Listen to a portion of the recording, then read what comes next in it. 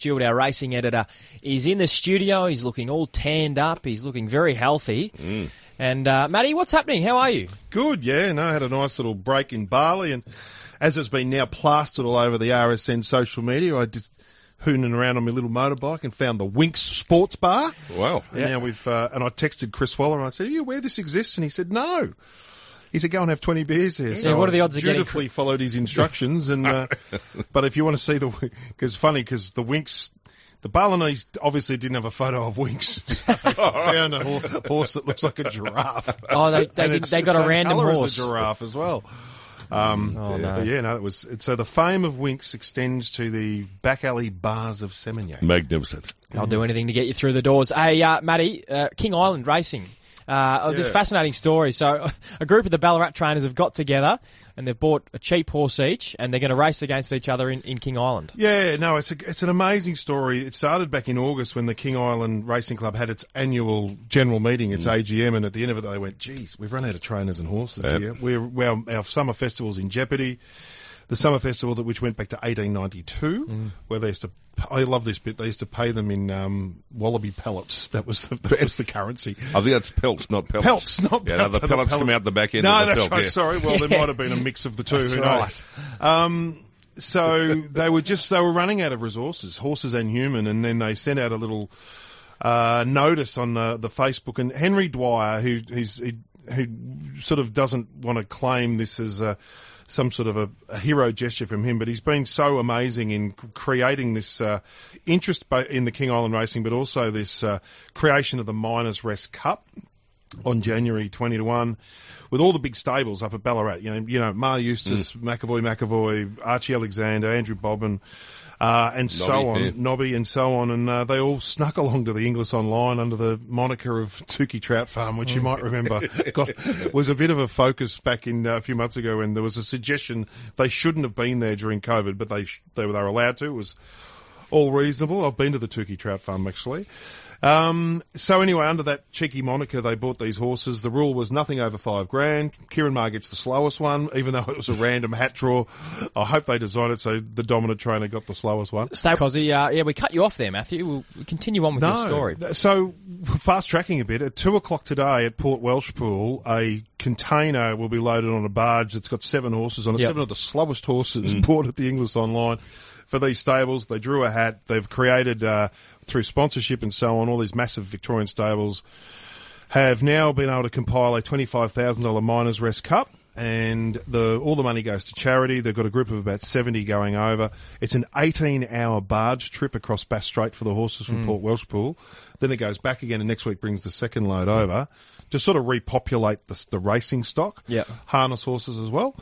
And they're under the trainership of these trainers, but the care of largely guys like Jim Taylor on the island, and it's just such a beautiful story. Like it's of a story that people, as soon as they were aware that this might fold, none of them had been before, but this it's a bit like the death of Oakbank Jumps. I think people thought we're not going to let something like that happen again. So guys like Henry Dwyer and others have, and Audrey Hamer on the island and others have gone a bit lateral and worked out ways.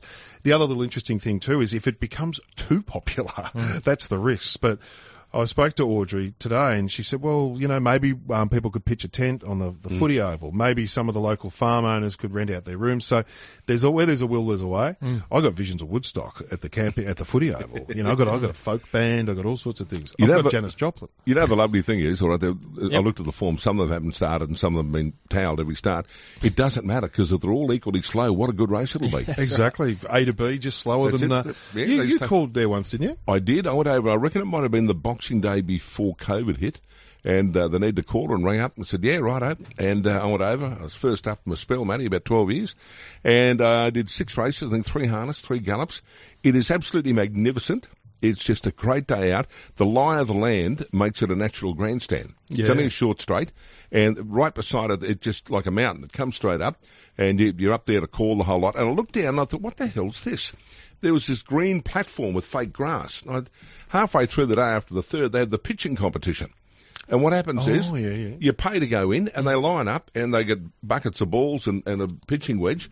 Whoever can lob over the track nearest this bucket gets half the prize, when the rest goes to charity. And there's a heap of kids on the track. They're catching the balls that lob on the track so the horses don't gallop on them.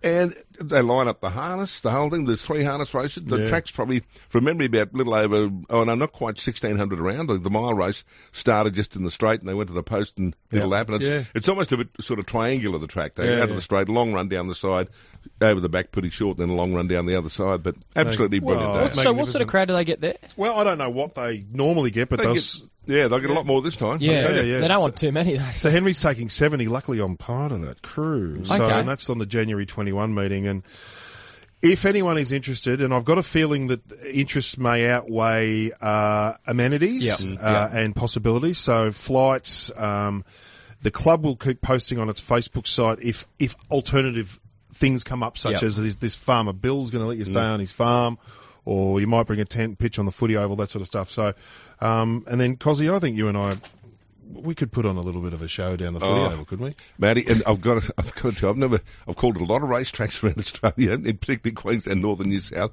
over the years. I've never struck anything like this. Howard Colf, the bookie, he's probably listening to our great bloke Howard, picks me up that plane. Yep. All right, Cozzy, you've got to go and try a scallop pie, mate. We've got one of those. Audrey has got one of those lined up. So we go to this pub, have a scallop pie, have a pot. So I'm calling the races, Howard. Doesn't matter, you're right, get in here.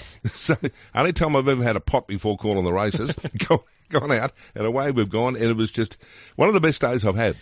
I mean that. What is the bookmaking setup on course? Like, Howard, a couple of bookies. Howard was there, and there might have been one other, I think. Yep. Yeah, and there's a tote system there operating as well. Okay. Yep. So, great. The 19th of this month, the 17th of December, Boxing Day, 2nd of January, 14th of January, 21st of January was when this crew's going, 28th of January. There is a multiple, as I just described, there's multitude amount of meetings. Not everyone has to go to the meeting when the trainers are doing their Miners' Cup thing. Yep. If it's all spread around, then the accommodation issue and the flight issue may abate. Yeah. All right.